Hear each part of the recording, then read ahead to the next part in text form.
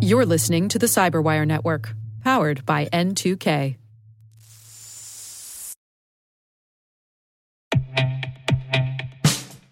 And now, a message from Cyberbit. Mastering cybersecurity is like mastering a sport. You build muscle memory through rigorous practice, then you train as a team to foster cohesion while operating under pressure. Like athletes, cybersecurity professionals thrive on hands-on simulation. But traditional courses, certifications, and open-source labs won't build you a winning team. You need Cyberbit. Cyberbit offers a hyper-realistic simulation environment for your SOC, IR, and C-suite to refine your skills, all using the market-leading SIMs, EDRs, firewalls, and WAFs they use every day. Cyberbit is offering Cyberwire listeners a free live-fire exercise. Sign up your team now at cyberbit.com/cyberwire.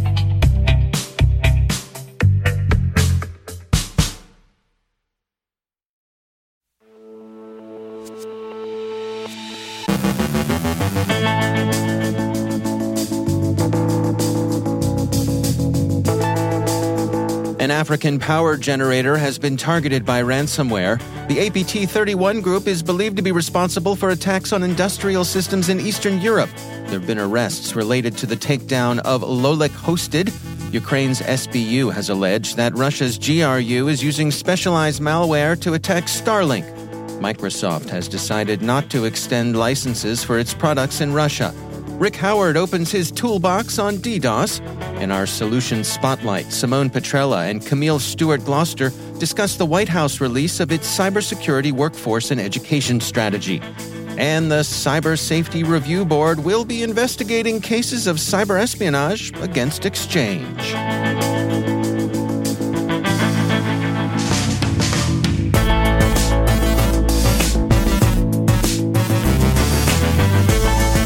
I'm Dave Bittner with your Cyberwire Intel briefing for Monday, August 14th, 2023.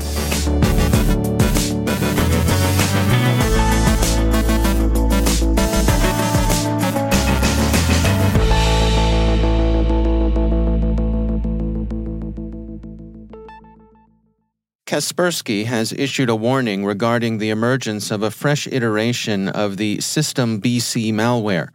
This new version has reportedly been utilized in an assault on a critical infrastructure power generator situated within an undisclosed African nation. According to Kaspersky's analysis, an unidentified threat actor directed their attention toward an electric utility in southern Africa. The attack involved the deployment of Cobalt Strike beacons and DroxyDat, which represents a novel variant of the System BC payload.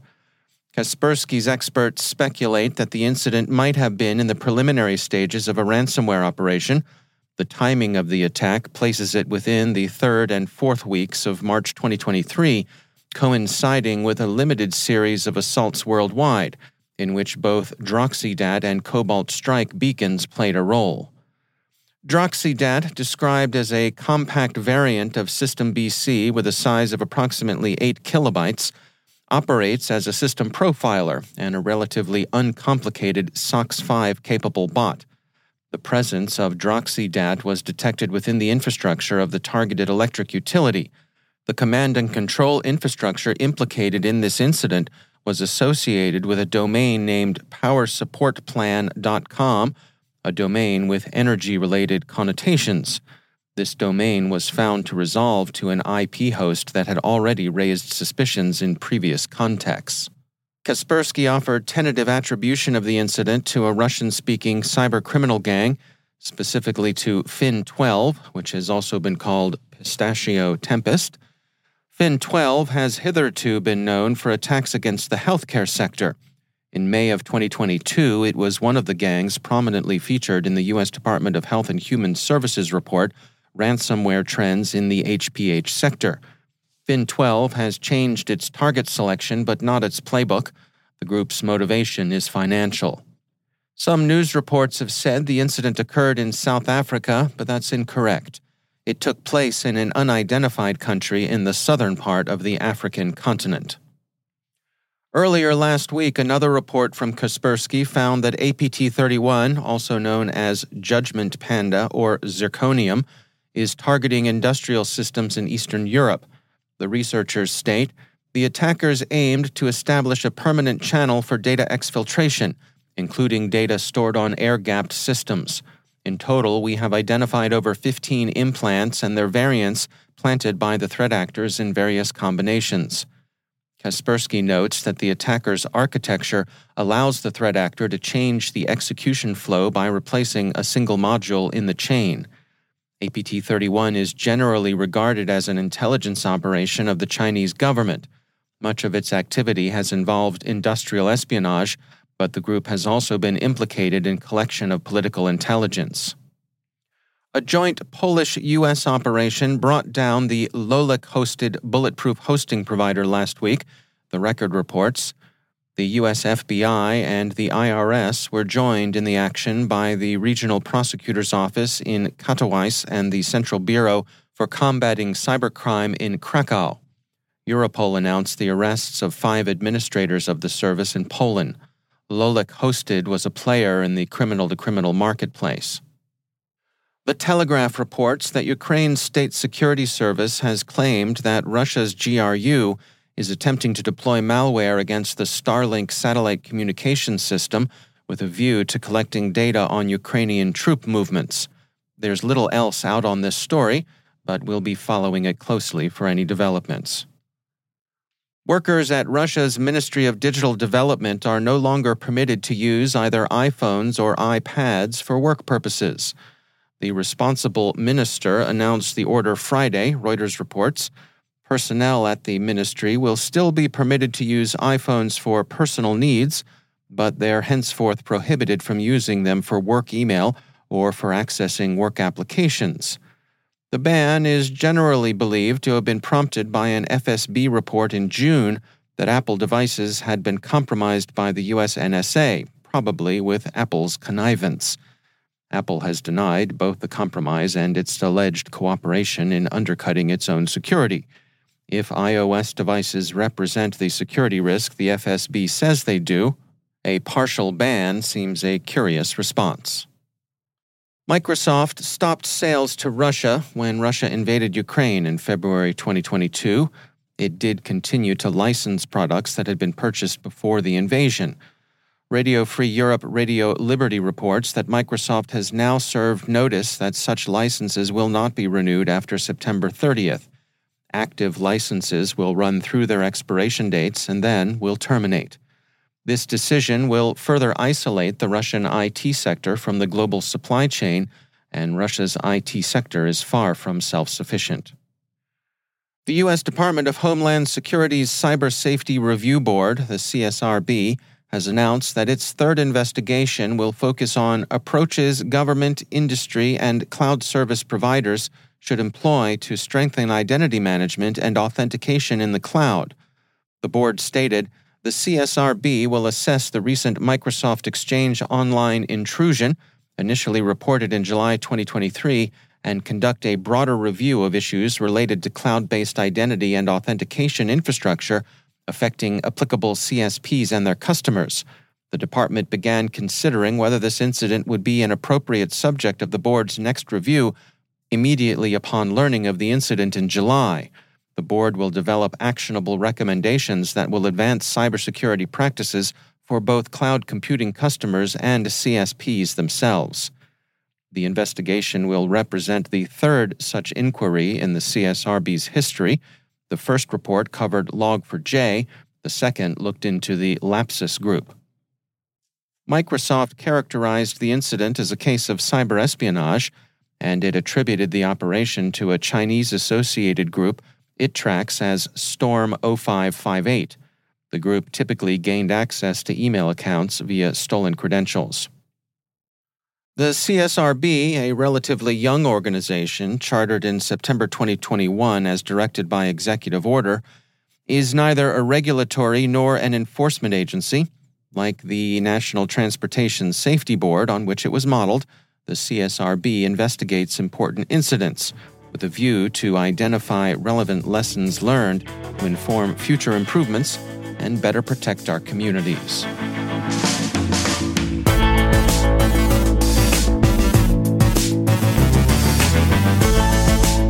Coming up after the break, Rick Howard opens his toolbox on DDoS. In our Solution Spotlight, Simone Petrella and Camille Stewart-Gloucester discuss the White House release of its cybersecurity workforce and education strategy. Stay with us.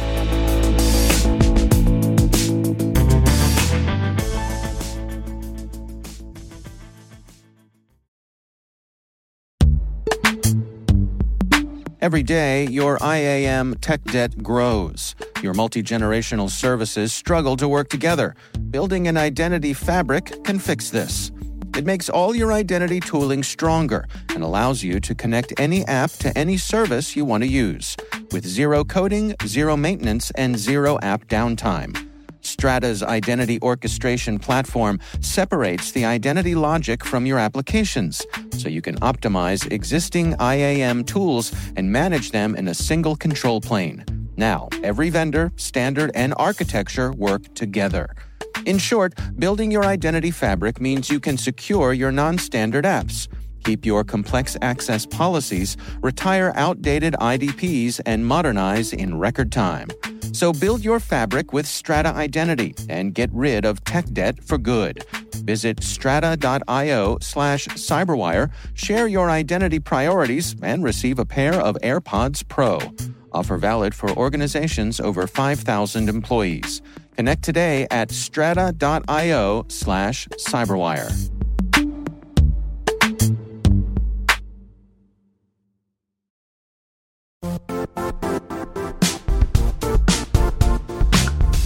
The IT world used to be simpler.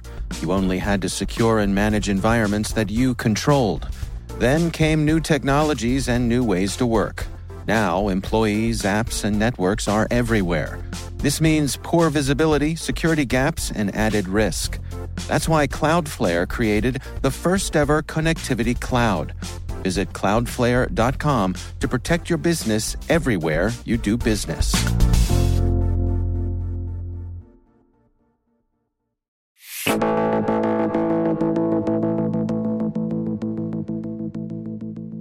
Camille Stewart-Gloucester is Deputy National Cyber Director for Technology and Ecosystem Security in the Office of the National Cyber Director in the White House. In this edition of our Solution Spotlight, she speaks with N2K President Simone Petrella. I am joined today by Camille Stewart-Gloucester, Deputy National Cyber Director for Technology and Ecosystem at the White House. In her role, Camille leads technology, supply chain, data security, and cyber workforce and education efforts for the Office of the National Cyber Director, and led the team that recently released the National Cyber Workforce and Education Strategy last week. Camille, thank you so much for joining. Thank you so much for having me, Simone. I'm excited to talk about the strategy. Great. Me too. It's certainly an area I love to talk about all the time. So I think we're going to have a great discussion here. Just to sort of set the stage before we really get into the meat of it, the strategy that just was released really is built around 4 pillars. And those are equipping every American with foundational cyber skills, transforming cyber education, expand enhancing the national cyber workforce, and strengthening the federal cyber workforce.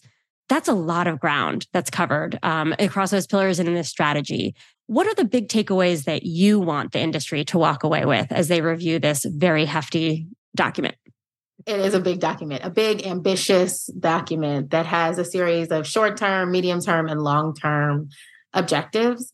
I want folks to take away from this is that the work builds on itself. And if there's one thing I hope people have started to see from ONCD is that we really want to make sure that the work that we are doing is collaborative and considerate of all of the important perspectives that are represented across the digital ecosystem. If the National Cybersecurity Strategy is to work, that means we are moving towards an affirmative vision for the digital ecosystem. That means one that is resilient, defensible, and aligns to our values. And there's some shifts that we talk about in that.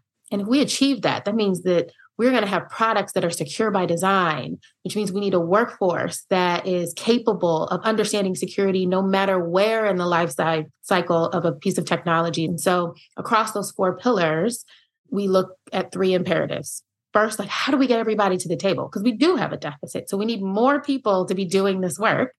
but not just more people of different backgrounds. The second is skills. We need a skills-focused workforce. We need the ability to gain lifelong skills. And that starts with the foundational cyber skills for every American that you kind of talked about. Right now, reading, writing, and arithmetic are what people picture as the foundational things that you need to operate in society.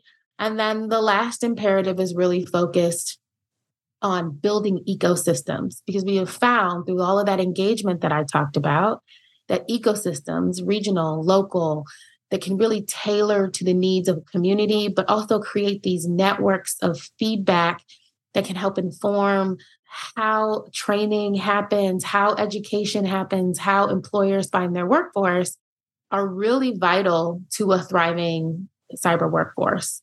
It was kind of a lot, but I think those three imperatives are really honing in on that, and the fact that all of those things needing to address the entire ecosystem of players and the 4 pillars, but also those 3 things came from you all, came from everyone who engaged on this strategy.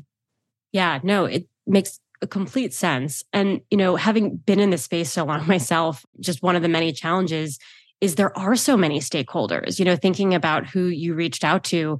It is a very robust and rich community. What do you see as one of the things or a number of the things that are critical to the success of this strategy?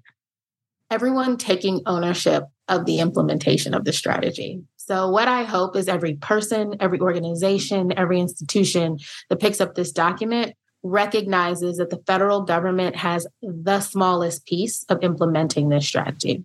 We can provide funding, we can work on the federal workforce, and that work has begun. That work started August 9th in Nevada at UNLV, University of Las Vegas, where we had our director, Kemba Walden, really launch a collaborative effort with academia, private sector, and a number of others to have a conversation about what a cyber workforce ecosystem looks like there, what their needs are, how the state and local governments can continue to support them so that folks can get into the good paying jobs that are in the cyber workforce. I love that you say that, because it's so incumbent on the industry, whether it's academia or employers, to kind of step up and take responsibility. So I want to go back to the concepts of ecosystems that you brought up, because it's also something that is something I feel very passionate about, which is, we have so many stakeholders in play when we talk about cyber workforce. What is the White House's role going to be bringing these stakeholders together, given the vastness of the industry and just how many providers there are in a space? Yeah. We are conveners. Our goal is to pull folks together to help with resource sharing and to catalyze action. What I don't want to be is a bottleneck. So I want organizations, I want regions, I want locales to feel empowered to go do this work with or without my or the office's involvement. But where we can support, where we can bring organizations together, where we can help spark a cyber workforce ecosystem, I want to do that as well. Our goal is that those more robust ecosystems will be a model for their peers. How do we extract the best practices and the lessons learned so that they can be adapted to different environments? They all won't look the same because they don't need to. That's why there are local, regional, and quite frankly, even international ecosystems, so that they are tailored to the outcomes, the communities, the groups and organizations that are part of it. There needs to be that flexibility and responsiveness to all of those factors. But we want to help bring folks together. So that'll be my goal, the convening.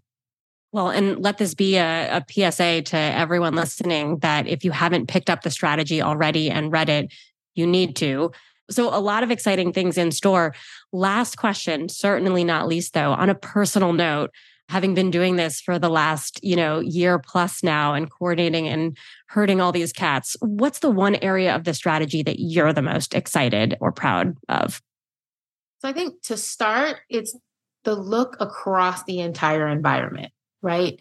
most strategies that you see focus on the national cyber workforce, focus on federal, but coming together and thinking about how do we equip every American? How does that feed into their access and opportunity such that they become part of the cyber workforce? And then how do we look at the entire national cyber workforce, including the federal workforce and our international partners and how they feed into our understanding of what our best practices, but also how we share that so that we're all thriving and getting the workforce that we need.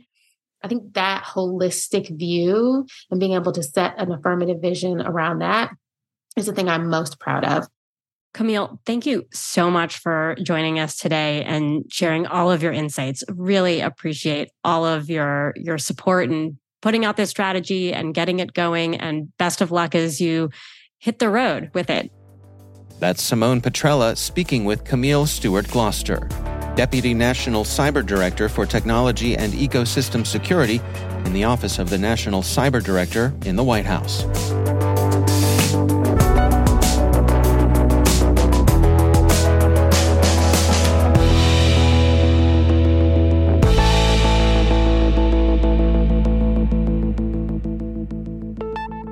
It is always my pleasure to welcome back to the show Rick Howard. He is the CyberWire's Chief Security Officer and also our Chief Analyst. Rick, great to have you back. Hey, Dave. So on this week's CSO Perspectives podcast, this is a Rick the Toolman episode, and I know you are focusing on DDoS prevention. First of all, I have to say I love the Rick the Toolman episodes. I'm a big fan of the old 1990s sitcom that you base it on. Of course, I'm talking about Home Improvement starring Tim Allen. Yeah, I am too. I love that show. In fact, Dave, you're going to love this. I just recently watched his early 1980s stand-up routines, and they were the precursor to the Home Improvement show. You can watch them on YouTube for free, and they are laugh out loud funny, all right? I just love that stuff. His stick that men are Neanderthals and obsess over tools, I don't know, it appeals to me at some base level, and, I love it. So we are absolutely stealing his routine on these Rick the Toolman episodes. Well, as I say to my wife all the time, every home improvement project is an opportunity to buy a new tool. And I make good use of that. The Amazon boxes show up on the front porch and she just shakes her head ruefully at me and says, the neighbors say, "Oh, the Bittners are doing some construction." That's right. What's all that noise?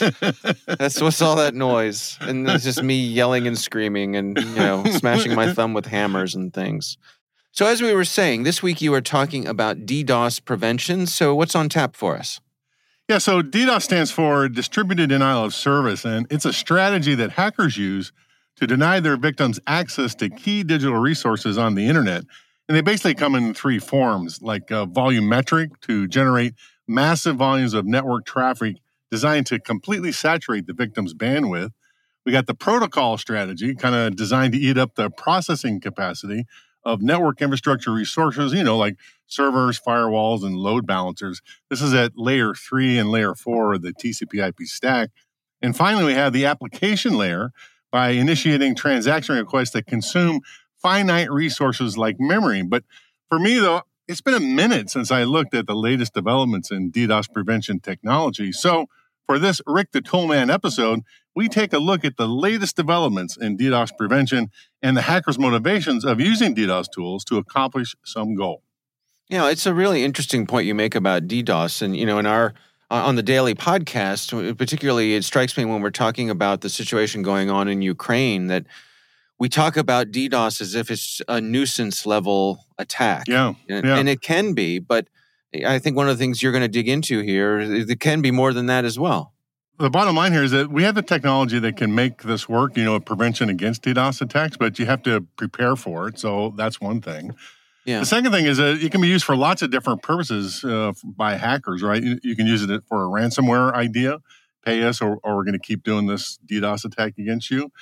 But what our guests were talking about was most times that they're seeing these days is a hacker will launch a DDoS attack over here on the right side so they can do the cyber espionage stuff over on the left. They get you looking right so you can move in left. So all that's very interesting. Yeah, a little misdirection. All right, well, we will look forward to that. That is CSO Perspectives. It is part of CyberWire Pro. Rick Howard, thanks for joining us. Thank you, sir.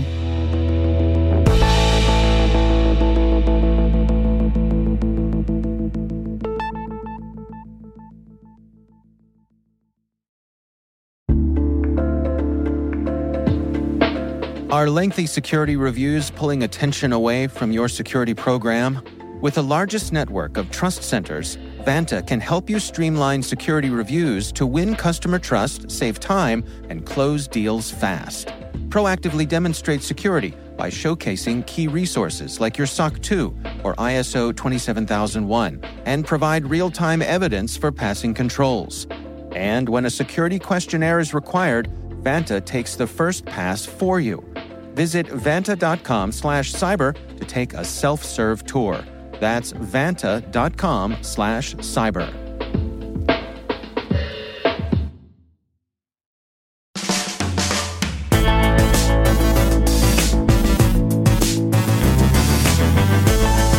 And that's the Cyberwire. For links to all of today's stories, check out our daily briefing at thecyberwire.com.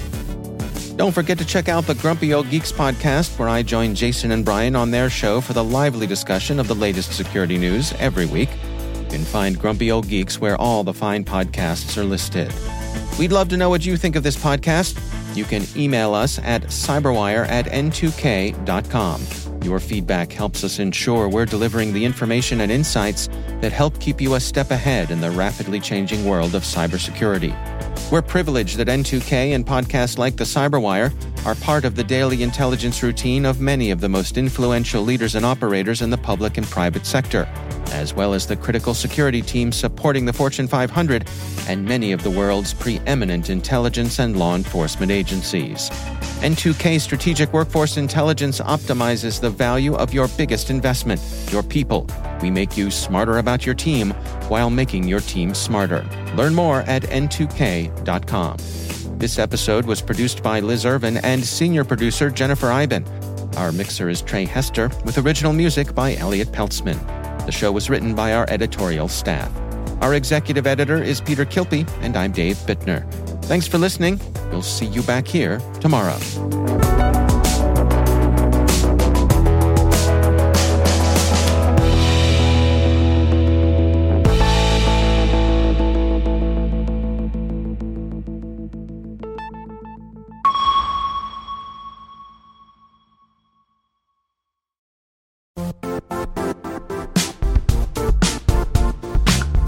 And now, a word from our sponsor, Zscaler, the leader in cloud security. Cyber attackers are using AI in creative ways to compromise users and breach organizations. In a security landscape where you must fight AI with AI, the best AI protection comes from having the best data. Zscaler has extended its zero-trust architecture with powerful AI engines that are trained and tuned by 500 trillion daily signals. Learn more about Zscaler Zero Trust Plus AI to prevent ransomware and AI attacks. Experience your world secured. Visit zscaler.com/zerotrustai.